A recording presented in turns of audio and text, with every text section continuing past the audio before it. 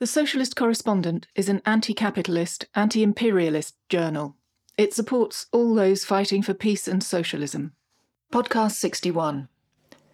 Calvin Tucker, campaigns manager at the Morning Star, gives an eyewitness account of the Venezuelan elections. If I had to select one image from the 3 elections I have monitored in Venezuela that best encapsulates the media war on truth, it would be the confusion that washed across the faces of my fellow international observers as they read on their mobile phones that there were no international observers in Venezuela. As far as the Western media, conservative or liberal, was concerned, we officially didn't exist.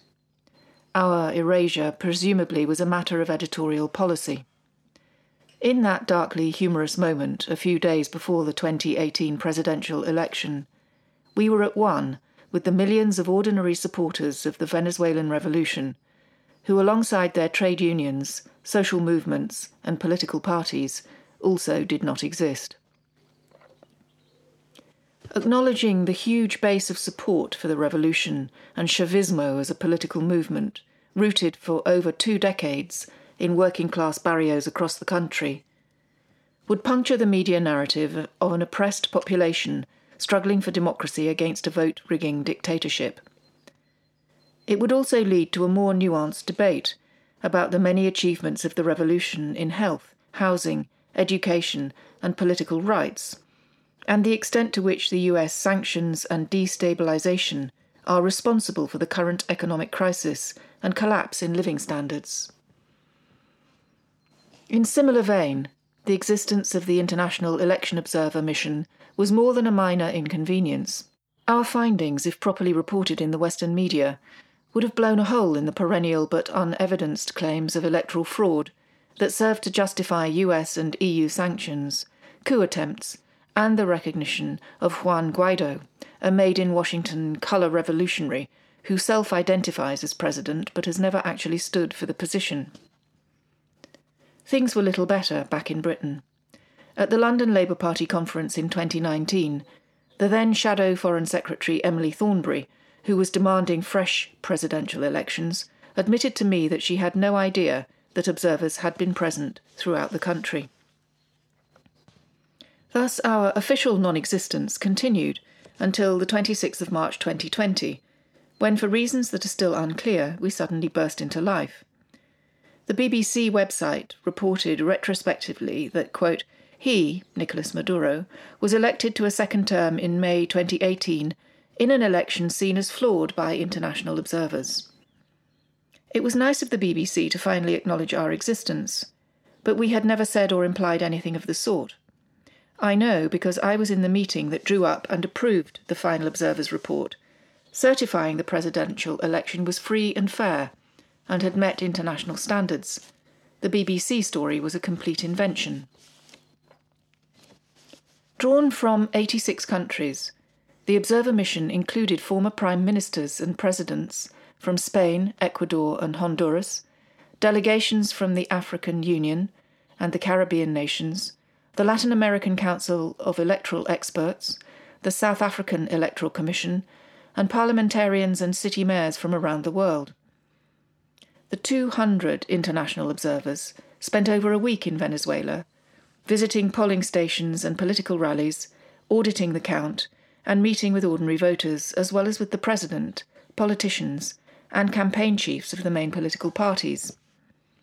Notable by their absence were the official representatives of the USA and the EU, who declared in advance of the vote that the result would be fraudulent, and from the outset sought to delegitimize and discredit the process with a near daily barrage of evidence-free claims and allegations. Yet Venezuelan elections are amongst the most secure and robust on the planet. Jimmy Carter, who observed the 2004 presidential recall referendum, described the voting system as the best in the world. The fully automated touchscreen voting system uses thumbprint recognition technology and prints off a receipt, which is put into a ballot box and counted in front of opposition witnesses, who then sign the tally sheets. The triple lock of the computer printout, the tally sheets, and the results for each machine posted on the website of the CNE Electoral Commission, guarantees the integrity of the result. If the numbers don't match, fraud is self-evident. The night before the 2018 presidential elections, I put these points to the campaign chief of the main opposition candidate, Henri Falcon. Are you able to give a categorical guarantee you will respect the result of the election? I asked in a taped Q&A session. Yes, we are going this way tomorrow, he replied. But his assurances proved worthless. Just as the results were about to be announced on live TV, Falcon, who had come under pressure from other opposition leaders for breaking the electoral boycott, tweeted that Maduro's win was illegitimate.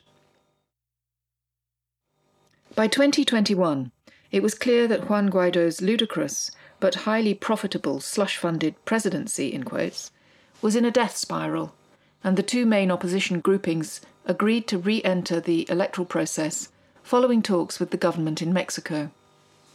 However, they failed to create an electoral pact to contest November's regional elections, and the governing Socialist Party, the PSUV, took full advantage of opposition disunity and chalked up wins in 20 of the 23 state governorships, with about 45% of the popular vote. Meanwhile, despite a slow economic recovery and new Chinese, Russian and Iranian investment in the beleaguered oil industry, the Washington, D.C.-based Center for Economic and Policy Research estimates that sanctions and asset seizures — the British government has confiscated over $1 billion of Venezuela's gold reserves — have caused the deaths of 40,000 Venezuelans, with another 300,000 at risk due to a lack of access to medicines. The Venezuelan revolution has proved considerably more resilient than its critics expected. Bolstered by an inept and divided opposition and hitherto empty US military threats, the government is likely safe for the next few years. In the longer term, the survival of the revolution will depend on its ability to deliver tangible improvements under the cosh of what may well turn out to be a permanent Cuba-style economic embargo, and critically to follow through on Maduro's promise to reconnect with and re-energize a social base grown weary of seemingly endless privations. If you'd like to read more or to subscribe to the journal, you can do this via our website at www.thesocialistcorrespondent.org.uk.